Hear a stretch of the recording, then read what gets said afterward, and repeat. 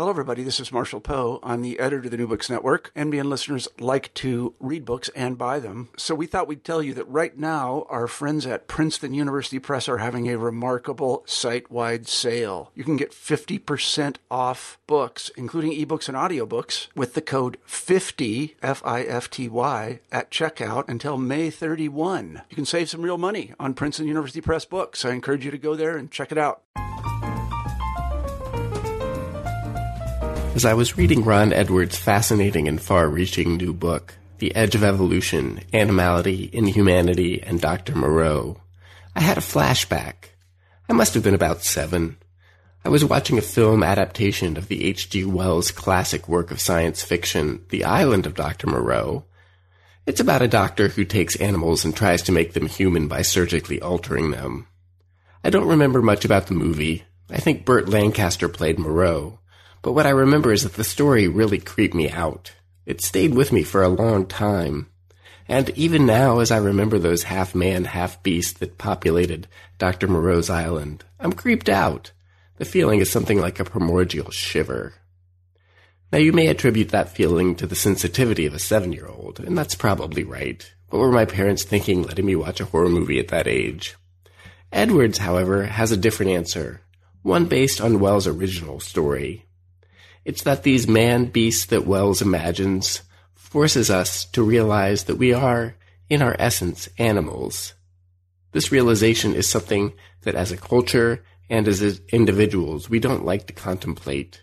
It unnerves us. It creeps us out. And that's what Edwards' book explores. It is, among other things, a case against human exceptionalism, one that asks us not only to rethink our animal selves, but also our relationship to those other creatures who share our animality. Ron Edwards, welcome to the New Books Network. Hello, Eric. Thanks for having me here. It's great to have you. And you've got this new book, The Edge of Evolution, Animality, Inhumanity, and Dr. Moreau. And it is fascinating and wide-ranging and surprising in so many different turns. And what I realized as I was reading it and as I was reading a little bit about you is you have a background that's very similar to it, surprising and wide-ranging and interesting in so many ways. So could you tell us a little bit about, your history and kind of the background that brought you to this book? Well, I guess I'll start regionally. I was raised on the west coast of California during a tumultuous time, both for the nation and for my own family. So as far as broad ranging is concerned, I sort of started that way. The very youngest of a considerable spread of siblings, semi-siblings, and step-siblings. And the only reason I'll dwell on that is that I had a great deal of contact with the natural world. I can't describe where I grew up as either rural or urban, but I contacted and dealt with animals and forests and oceans constantly. I came into contact with some people who I later learned were famous naturalists and so on. But to me, it was just all coming in all at once. Some of it was constructed and sort of pedagogical. Some of it was very experiential, unexplained in some ways. Some of it was a little challenging. Ranging from, encountering dead or dismembered animals on ranches and things like that, like coyotes. And so, I guess it was a fairly raw and often kind of head expanding encounter as a kid. So that's part of it. Another part is that I was a townie where I grew up, and therefore, and that's relevant in that I went to a private school for high school, but was extremely low income. Therefore, often found myself in different worlds across the students I was with and across the cultures I encountered. So I guess finding biology as an interest late in that process when it looked as though my interests were very much going to be history, politics, and literature, was a bit of a surprise to everybody. But I will say that I continued that. I continued to be a sort of low-income intrusion in higher education. I continued to persist in blending science with literature, history, and politics all the time. I had read The Island of Dr. Moreau as well as a multitude of other speculative fiction by an early age. I was lucky enough to be exposed to some very aggressive and interesting teaching that probably isn't easy to find anymore, both in high school and in college. Very liberal arts, very analytical, very provocative. You are expected to interpret and adjust and to question throughout. So I found the only real professional context for continuing to enjoy this was science itself. I even looked into some of the social sciences and other endeavors and really didn't find those academic environments as, well, as a lot of things, but really I didn't find them as satisfying as the scientific ones, especially basic research in organismal biology. I tried different kinds of research. I tried genetic research. I tried behavioral research, coming into contact with a wide variety of techniques already as an undergraduate. I really found studying organisms far more interesting than studying genes, which in the mid-'80s was not a very popular position. And so, and really, I guess you could say I've been knocking around the whole time. It looks linear. Look, there's your private high school. There's your, university scholarship. There's your, master's and PhD. There's your being a professor. It looks so linear, but really I feel as though I've been knocking around horizontal moves nearly the entire time. Does that help a little? It does. And I love the idea of describing the book, If I was talking to someone and they said, "What are you reading?" I would say, "Well, I'm reading this book and it's about biology and it's about, animality and what it means to be an animal." And that would be fair to say. But I could also say, "Well, I'm reading this book about this other book by H.G. Wells, The Island of Dr. Moreau." And that seems fair to say. And they seem widely disparate. So, here's this book that knocks around. Book that's obsessed with the 19th century. I guess you could say that too. That's right. It's a history book about a biology viewpoint that's been suppressed but is in the present. So take us into the book. Given that all these descriptions of it are true, what do we encounter in this book? What are we going to do when we crack it open? Well, I guess a part of it is to remain a bit with me to point out that my background included a lot of that research. It also included primary emphasis on teaching with all that history in there, which I never left out of my teaching. And then finally, I was working in animal ethics the whole time. I was either enmeshed in the development of animal ethics and politics through the course of the 80s and 90s and 2000s, or I was on a committee about animal care in a really pretty fascinating place. So that's what, I guess, when you crack open the book, what you'll find is an attempt to say, look, we're going to take one idea. What does it mean for humans to be animals? What are the different ways that this sentence is charged for different people? I'm especially interested in not the knee-jerk response, which is, that's terrible, that's crazy, that's against this, it's against that. I'm interested in the response that at first agrees and says, why, yes, of course we're animals. And then you wait for it. But this. But that, but we can do this, but we can do this, but we achieve that, but we achieve this, but we have the potential. Well, maybe we haven't done it, but we have the potential to do it, and these other creatures don't. All sorts of interesting little buts that people will throw in when you say that and see a response. It's as if they feel they have to say yes, but they really don't want to say yes, or they want the word animal to mean something that we are very specifically to them not. So I think that's what you'll encounter first in the book. You encounter this challenge that I hope is phrased well enough that I'm not basically calling anyone stupid. In fact, I make it very clear that that's not what I'm doing. Instead, I'm saying, I look at it this way. I'm real interested in how people look at this differently, and I'm really interested in seeing whether you can see what I'm saying. I did that in teaching a lot. I'd say, I cannot use the authority that I have. I mean, I've been given authority. Say you were a student. I'd say completely fairly, I've been giving this gross authority to judge you and to have an impact on your future. You've paid me to do this. In fact, you've paid me to judge you, to say, this is how you did. How come? Because that's what I think. And here's how you did for everybody else to see. And it's going to have an impact on this number that everyone says is so important. Well, I can't ask you, given all that terrible power, I cannot possibly ask you to believe anything I say out of the gate, because that's basically what we call in Latin argument ad baculum. Believe what I say or I'll hit you, right?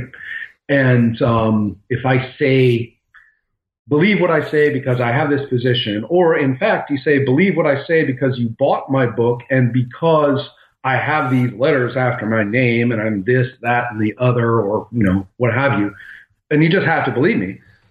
There's no logic to that at all. It's a terrible fallacy, and it makes no sense. Instead, I say, look, go with me halfway, then meet me halfway, and then you tell me whether that's possible.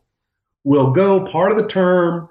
We'll go in a class. It's actually pretty quick. I say, look, if I can't get across, if I can't make sense to you about what I'm after here in a couple weeks, then there's just no point. I'm never going to do it. So come with me a little way, then you try and see whether I'm, meet me halfway, see what I'm saying, if it makes sense, and then you tell me if we're getting somewhere. And that's the best I can ask of anybody. So that's what I'm asking for anybody who's reading this and says, well, humans are animals, but, and name your thing, whether it's a hand or a brain or a, widget or a, some sense of ecological dominance or any of these things. Then I say, look, I'm not trying to make you believe otherwise. Come halfway, meet me halfway. And that's kind of the challenge I lay down. It's not a challenge so much as this invitation and leaving the reader with freedom. I really tried to write it so that I left the reader with freedom. The only things that I would assert are things that I really thought I had laid the groundwork to be backed up. So does that make sense where I'm at? It does. The book is very invitational. It's come along. Let's think through this. So let's take the listeners back to this invitational moment, right? I can imagine somebody listening and saying, well, okay, there's this question. What does it mean if people are animals? And, sure. Yeah, I had this class in evolutionary biology. Human beings are on the spectrum, the whole truism of chimps are our cousins, that kind of thing. Where do these buts come from? You're interested in this moment where that question leads to something deeper and some hesitancies and some perhaps prejudices. So tell us a little bit more about that next step, that moment where we start to take the journey and it gets uncomfortable. Right. Well, that's actually, there's an extent in the book. That's why I actually begin to reference the island of Dr. Moreau more, because, H.G. Wells was right in the position to be affected with that question when it was blazing hot, absolutely raw, and he was able to couch it in literary terms into an effect that I think is greater than anything I could do. But here is the next step, the place where we get uncomfortable with the question. It is when a person does something absolutely heinous in most people's estimation, particularly when it is violent or when it is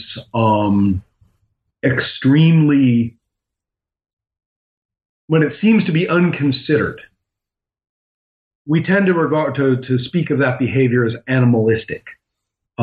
We talk about specific sensation-based urges as animalistic, whether it's lust or extreme hunger. There's notions that animal behavior is unmodulated. It went on for the longest time. Cannibalism and incest were regarded as things that people might do if the animal took over, without regard to the extraordinary rarity of exactly these things among non-humans. So these are examples of what you might encounter, the discomfort with the notion that perhaps I'm going to say, and there's also the naturalistic discomfort, the idea that maybe I'm going to say that acting like that is the right way, that if that's our animal nature in some kind of positive justification-based way, justifying way. Well, that's often what people do with discussions of natural phenomena, is they quickly twist them into directives. This is a naturalistic fallacy, and it is baked into the 19th century in every possible way. Every political outlook that we have inherited from that time, any number of ethical debates we have inherited from that time, all of them are couched in naturalism. If only we can say what humans are naturally supposed to be for. You see, the word naturalistic is often used in a teleological way. If only we know what humans are naturally, then we know what they're for, and then we structure our society to support and reinforce that. You can find that across the entire political spectrum, the most extreme left, the most extreme right, as defined, as those terms were defined 150 years ago. And I think it's incredibly difficult to extract a person from that forcibly. The resistance, especially regarding one's own political viewpoint, again, from any position on the spectrum, the notion, well, even the word, just to pick one of those points on the spectrum, all right, without prejudice toward it, the word progressive. Think about what that means. Progress. The slang term evolved in that particular subcommunity of politics, meaning a person who has evolved past where the other people in the political spectrum happen to be. Look at the same thing applied to aspects of the political right or conservative, the notion that you have a meritocracy at work that is somehow an ecology, that somehow the economy is analogous to an ecology in which things settle out and find their place, and if only everybody is, struggling away in it like critters in an ecology, then the ecology will turn into some sort of balanced phenomenon. This is, in fact, I would say, modern day economics, or 20th century economics, I should say. 20th century economics is absolutely predicated on that exact notion. All of these things. And so you're really fighting against baked in notions of what humans are as natural phenomena. It's weirdly contradictory. On the one hand, we want us to be this natural phenomenon so that we can build our societies to reinforce it. On the other hand, every time you refer to individual human behavior as animal, it's degrading, and it refers to behaviors that are often psychopathic. So there's a lot of confusion. When you encounter that kind of push me, pull you thinking, you got to go slow. You got to say, let's talk one by one, bit by bit. And think through it. And I think one of the things that's really great about what you've just shared with us is that you're kind of knocking off the dust and the incrustation of so many assumptions on which we're basing our views of what it means to be a person, or what it means to be political, or what it means to be enlightened. And so I guess one of the questions that is very interesting is, why do you need to take us back to the late 19th century to knock the dust off of that question? Why are we hanging out with Wells and with Thomas Huxley? I mean, what is it about that moment that does its work for you? The most important part is that it was the moment when the ideas of Charles Darwin and Thomas Huxley, and I single those two out very carefully, not for hagiographic reasons, that their thoughts on humans vanished They vanished from the record. They vanished from the history of biology, and they vanished from the other disciplines. In fact, other disciplines that were focused on humans very quickly divorced themselves from any discussion of biology and economics, anthropology, any number of others. And so what were they saying about that is preserved only in that one novel by H.G. Wells, who was a student in Huxley's very last days as a teacher, and in fact attended Huxley's very last lecture, as far as I can tell. The important reason for that, aside from talking about this as if these two people were somehow important, the reason that does compel me is that their position was absolutely fascinating. It was that non-humans have feelings and cognitive lives. And Darwin in particular was very fascinated with very non-human animals. He was interested in the activity of all sorts of different creepy crawlies and how they behaved and, I will say the words, thought and felt. Now, this is often so difficult to argue because in many circles of activism regarding animal care and animal welfare, Huxley and Darwin have checkered histories and in some cases are treated as villainous.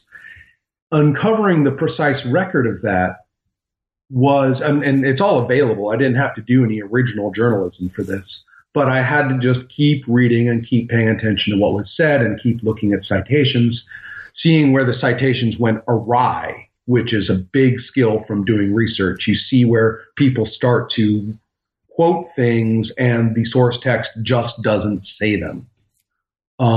Being able to look at that was very important for me to realize how not only were these thoughts stricken from the record and maintained only in very specific ways, but when they were retained, the idea that non-humans have thoughts and feelings, which was usually couched in terms of animal care and criticism of scientific practice, research practice, when those ideas were continued, Darwin and Huxley had been scrubbed off of them. So they were scrubbed of their ideas when you refer to the men, and the ideas were scrubbed of the names when you refer to the ideas.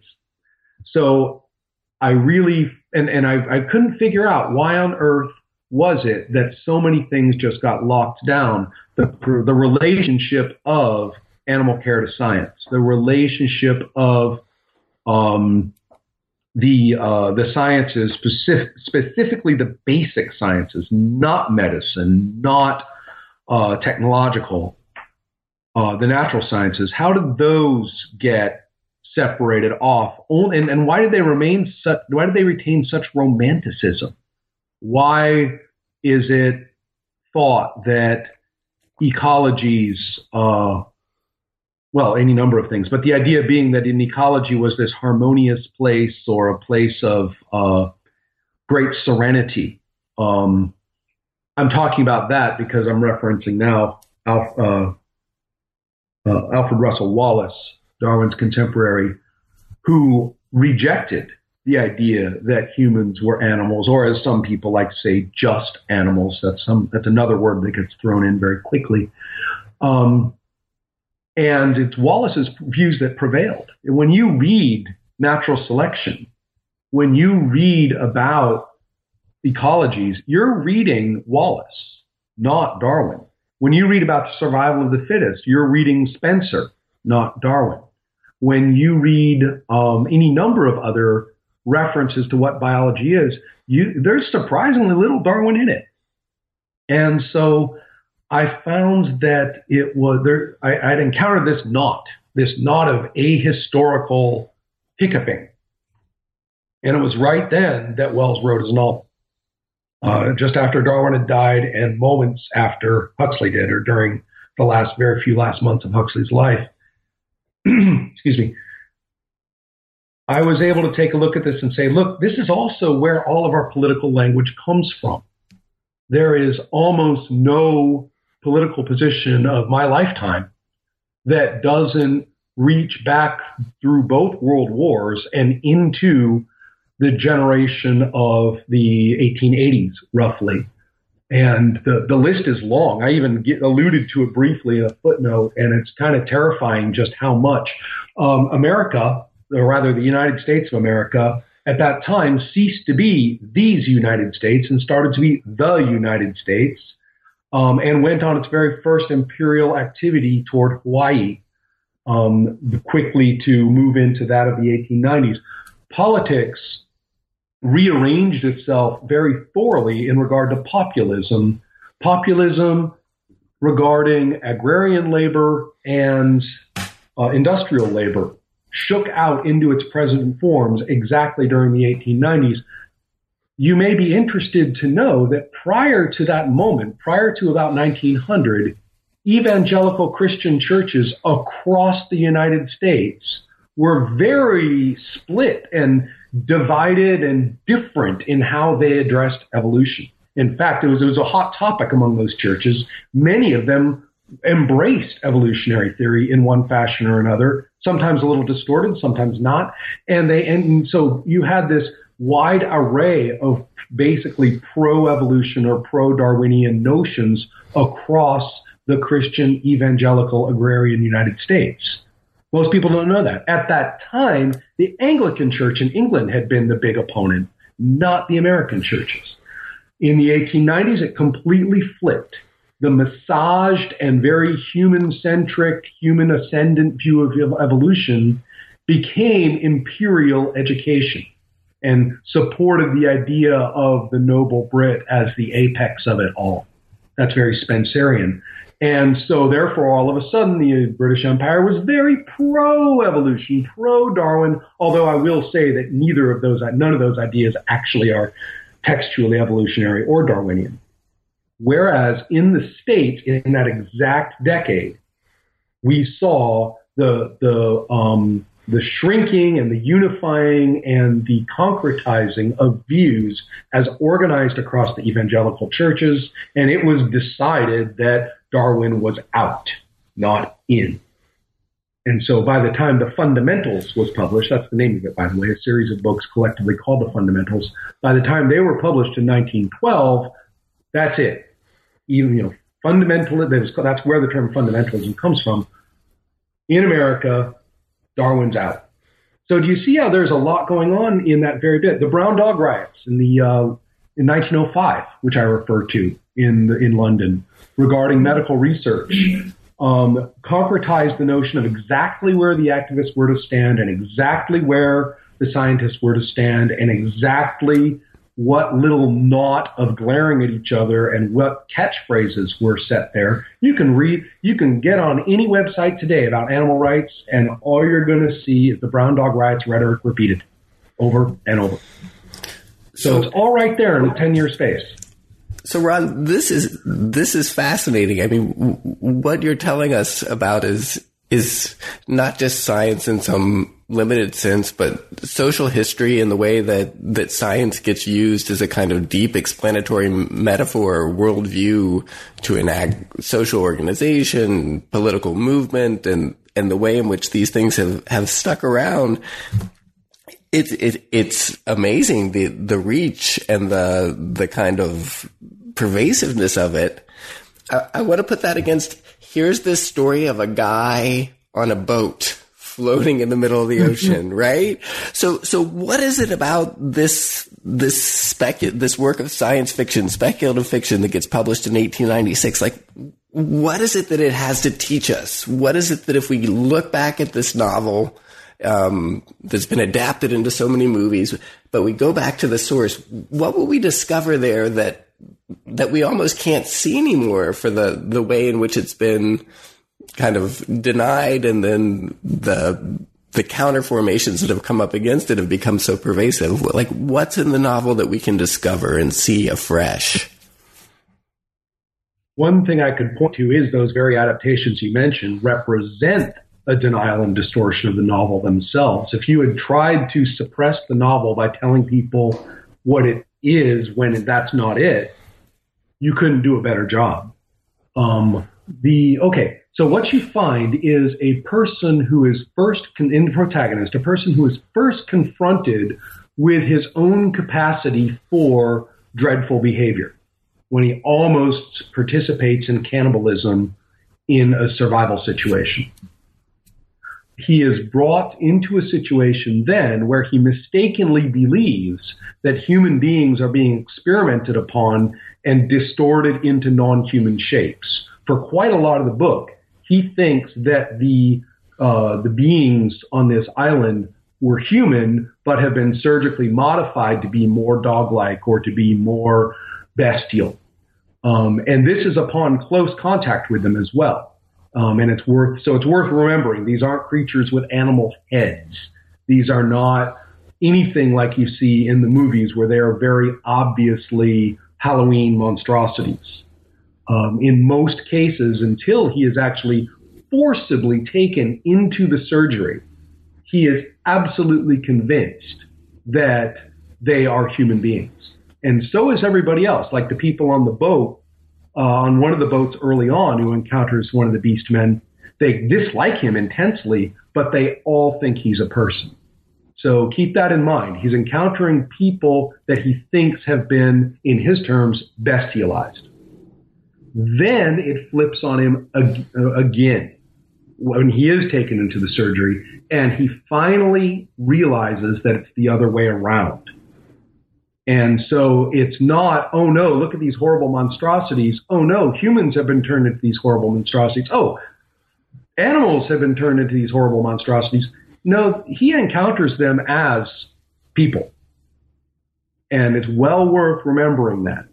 If anyone were visually actually to try to capture this in comics or film form, it would be awfully boring to the viewer who is, happily expecting great special effects when they see something called The Island of Dr. Moreau, expecting to see all kinds of wicked fangs and everything, and would be a little disappointed to see the plain old people walking around, perhaps with some small differences.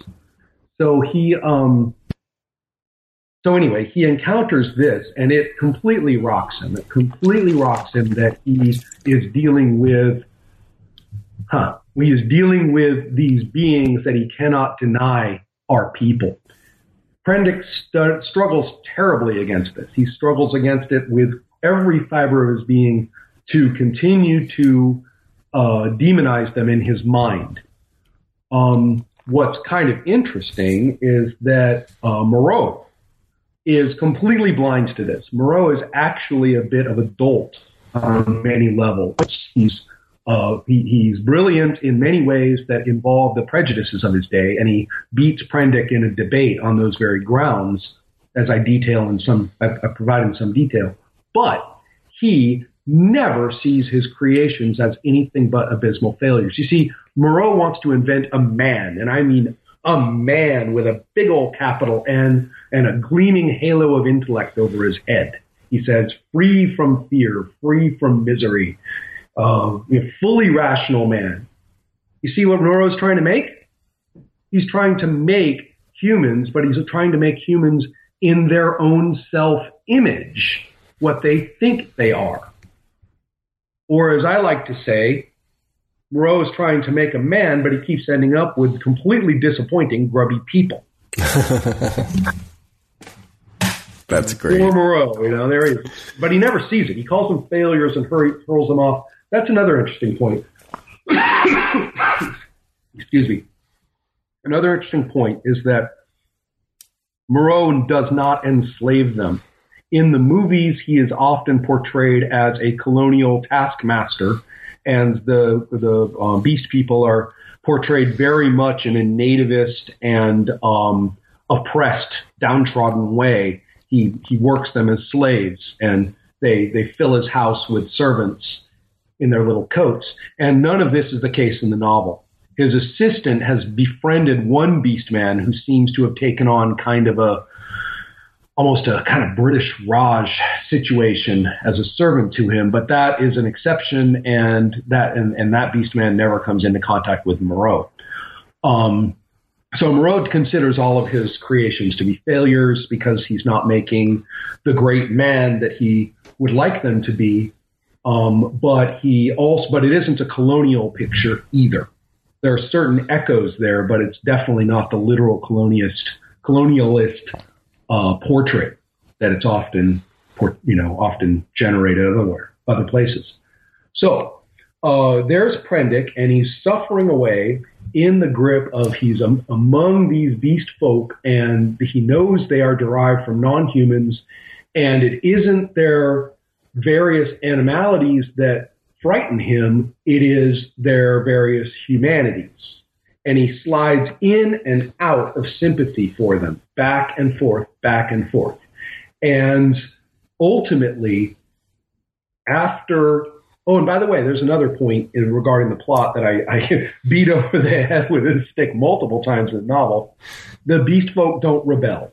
That's a movie phenomenon. There is no huge uprising at the end where they swarm over the compound and burn it and execute Moreau and go on this rampage of destruction.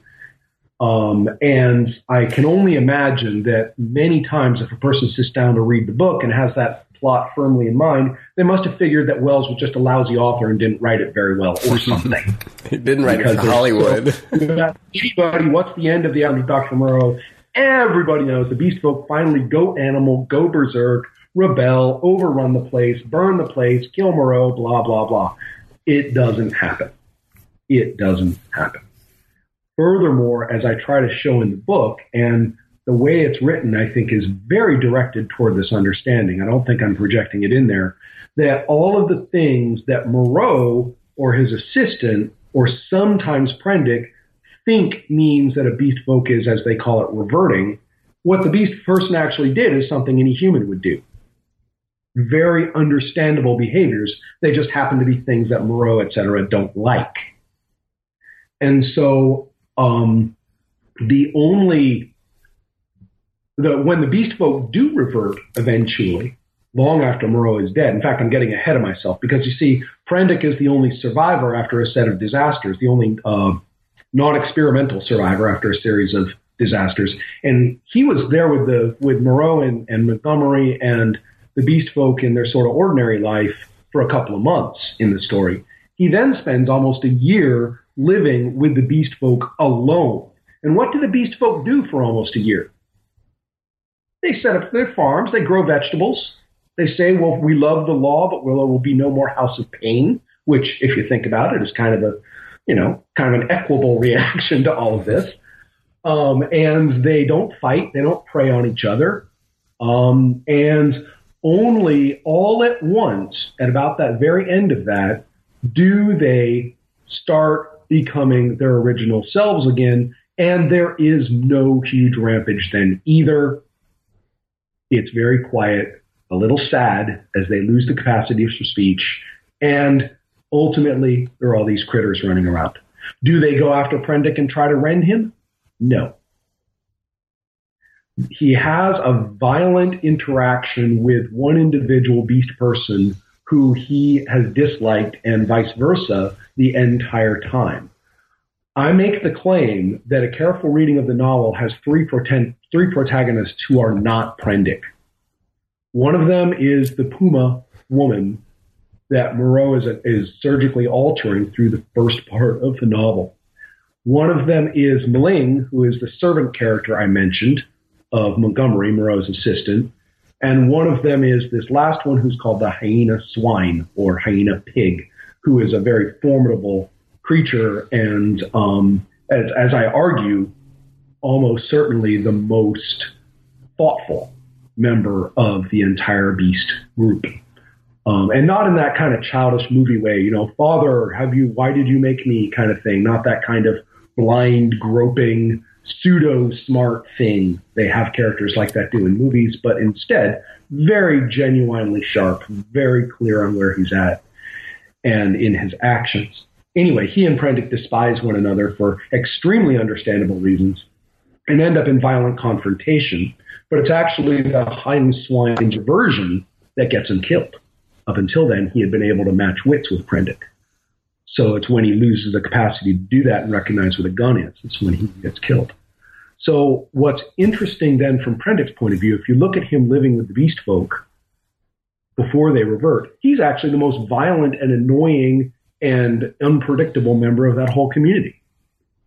So Prendick goes through these fantastic short-term flip-flops in how he relates to a bunch of people who happen to be animals.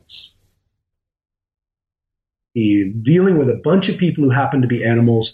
It does not match his self-image of what a human should be, just like it didn't for Moreau, but he's more reflective than Moreau, so he's able to it bothers him, and he flip-flops around on how he relates to it. Finally, he gets off the island. And what do you think? Now, what did I say? After Moreau's death, he just spent almost a year living with a bunch of people who happen to be animals. What do you think he finds when he gets back to London? A bunch of animals who happen to be people. Correct. Exactly right. And he cannot stand it. He absolutely cannot stand it. He cannot face it. That living with the beast folk on the island, not because it was so dangerous and they were going to turn and rend him any second, and not because they were so animalistic and couldn't control themselves, and not because they were so dumb and kept bumping into posts and grunting and pointing like stereotypical natives in a movie or something like that. No, because all the ordinary things they did were exactly what the beast folk did. And he just could not face it. So to me, what you encounter in that novel is every little gyration of sympathy and antipathy toward that encounter. I even call it Prendick's gaze, especially at the end when he looks at another Homo sapiens person and he sees the animal. Not that there is like a monkey or a leopard or anything hidden in there, but he sees that animal. He sees that person, the animal, doing what the person does, reading, working, riding on the train, doing what they do. And as I mentioned at the end of the book, I know that gaze very, very, very well. I have it myself. Many biologists have it, particularly those who work with non-humans rather than just petri dishes or something. And in particular, I see it in my students through the course of their time as their time from not knowing much or thinking they know a lot to a state of inquiry about the natural world. That gaze kicks in. Sometimes I ask them, and they shudder and say, like how did you know? How did you know that I was, starting to look around and seeing everything completely differently? And again, this is not what people might think when they come across the words human and animal or bestial and humane or any of those terms. No, they do not think that the people around them are stupid. They do not think the people around them are vicious. They do not think the people around them are unpredictable or uncontrolled in their behaviors, unmodulated. None of that is what actual non-humans are. And when you can settle that into your brain, then look around and then say, so what is the difference? You see the technologies, you see the language, but what do we do with technologies and language? Look at what we do, and I don't mean the atrocities either. I'm talking about ordinary usage, and all of a sudden you say, wow, this is the same behavior that we, the organisms, all do. And I think that's really quite a shock. I spent a lot of time in the book talking about fears and prejudices regarding technology, and I spend a lot of time talking about the justifications that we use. Well, we talk, so we must think differently.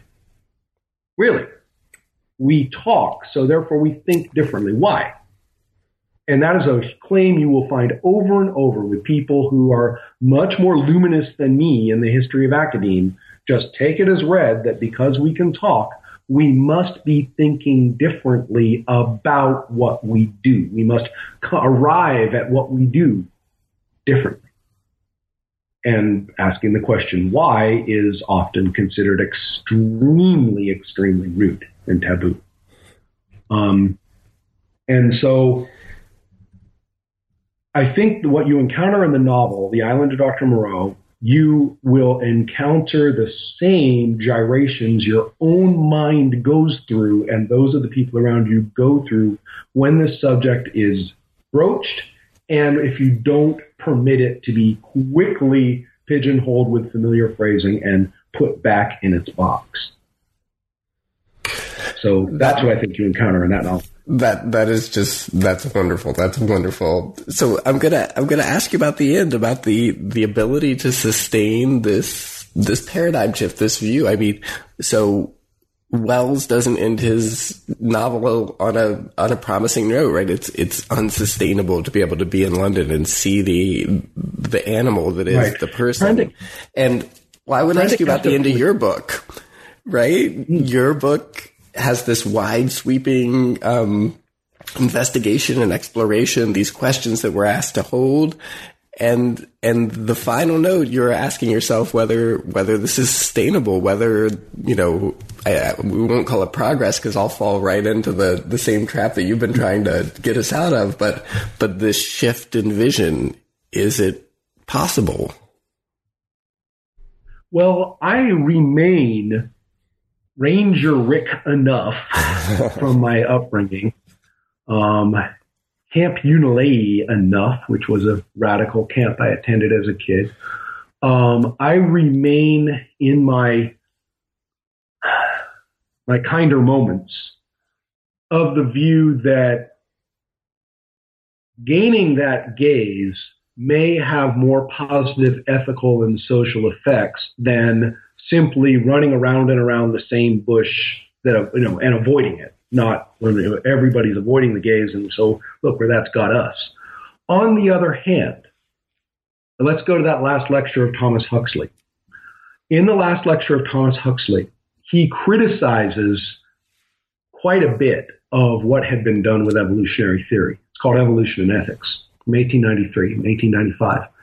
And he criticizes the use of evolutionary theory. He criticizes the notion that it's been used to exalt ourselves over the rest of the natural world. He criticizes the notion that it's all about this lovely pruning of this great big bush and you end up with a garden.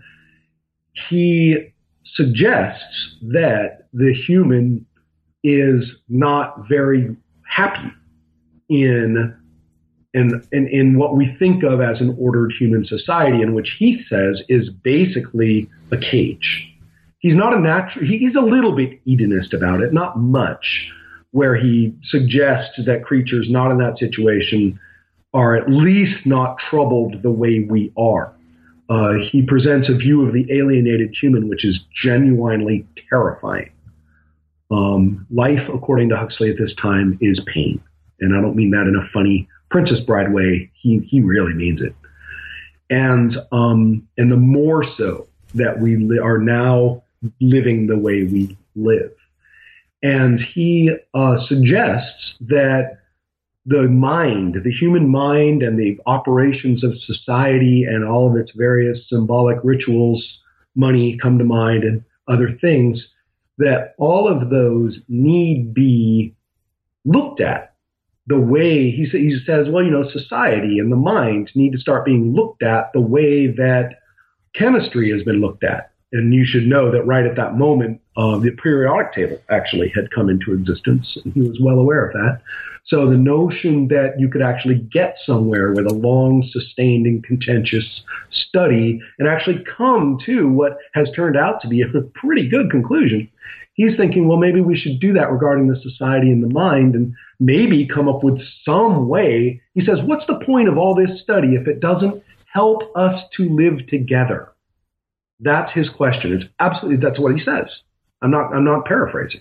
What's the point of all of this understanding of the natural world if it doesn't help us in this global task, this enormous task across all of us of just plain living together? And it's a great question. And he says, well, I've got some high hopes. That's all I have are hopes, just some high hopes that we can do that if we learn more about ourselves. But we have to look at ourselves as what we are, not as this made up thing that we claim evolution has made of us. He's this rational man, this happy, ordered, rational, spiritual man. Let's take a look at what we really are. And he also avoids the notion that we're therefore slobbering, scratching, vicious, hit each other for no reason kind of brutes. He completely rejects that as well. So, okay, what are we? Well, it's been a long time since 1893 and 1895. And we do know a lot more about the human mind and human society. We don't know it through analytical work that well, in my opinion, with respect to many of my colleagues. I really don't think those disciplines have gone very far in what I think of as scientific conclusions. I do think that the applied sciences have made a great deal of hay while the sun shone regarding the human mind and society. And by applied sciences, I mean propaganda, I mean surveillance, I mean advertising, I mean the leveraging of debt, and also the leveraging of effort, violent effort into group forms. All of those can only be called highly refined technologies. The ability to address those things among large groups of people and marshal them toward specific tasks or toward specific ways of life. Whether you call that the answer to Huxley, that, well, now that we understand the human life and the human mind better than we did before, now we have helped each other regarding living together. I don't think that's true. I think we've done with the social sciences or the topics of the social sciences exactly what we've done with physics, which is to find ways to make his cage all the more inescapable, all the more terrifying, all the more alienating. I am not an Edenist at all. I'm well aware of what creatures outside of a technological society, what their lives are like. They may not be completely as wretched as one might think, poor creatures, but it is pretty wretched, and particularly in the way that one dies. And I think that that therefore, you're not going to hear from me, oh, we need to get back to, the Neanderthal diet. We need to get back to we have to go and cast everything free and go, living off without dentists or vaccines anymore. I think that the people who did that are going to have a very interesting time, but it won't last very long. And so I think Huxley was right. There is no going back. And back isn't, a garden. Back isn't the way of happiness because you know your place in the harmonious ecology. No, it's pretty grim.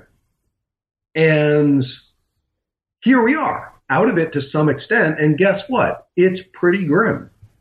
So here the Californian comes out. I haven't lived there since I was 18. I am bummed, my friend, bummed that Huxley's hopes have, in the ensuing 120 years, been so relentlessly dashed, particularly since his hopes were targeting or responding to an extraordinarily well-phrased question. What does it mean for us to be animals? What does the answer mean for the generalized and collective task of living together? Ron, as we come to the end of our time, I want to leave that question hanging in the air for our listeners. And I do want to say one thing more that I admire about the achievement of your book. I think our conversation and your book, it does that wonderful thing, at least to my mind, that it not only gets people interested in the book at hand, but I think you're going to send people back to Huxley's lecture and to Wells's novel. I sure hope so. Yeah, I think that's going to happen. Well, my hope was that about right around the end of chapter 1, maybe the middle of chapter 2, I want people cursing, dropping my book, running off to go read the very short novel by Wells, and then coming back. And at least in a few cases, that seems to have happened. Also, I don't know if you're familiar with the blog that I did for a while. I included a lot of videos of me teaching to the camera, I'm afraid. And I address a lot of things about biology that aren't in the book, but create the larger framework of biological understanding that the book was written in. I put it on hiatus after a while. It was pretty exhausting to do without support. So I'd like to get back to it, though. So there's more of this kind of thing at that blog as well. We will link to it through the New Books Network site. Ron Edwards, thank you for being on the New Books Network. Thank you so much, Eric. Take care. I'm Eric LeMay, and you have been listening to an interview with Ron Edwards, the author of The Edge of Evolution, Animality in Humanity, and Dr. Moreau on the New Books Network.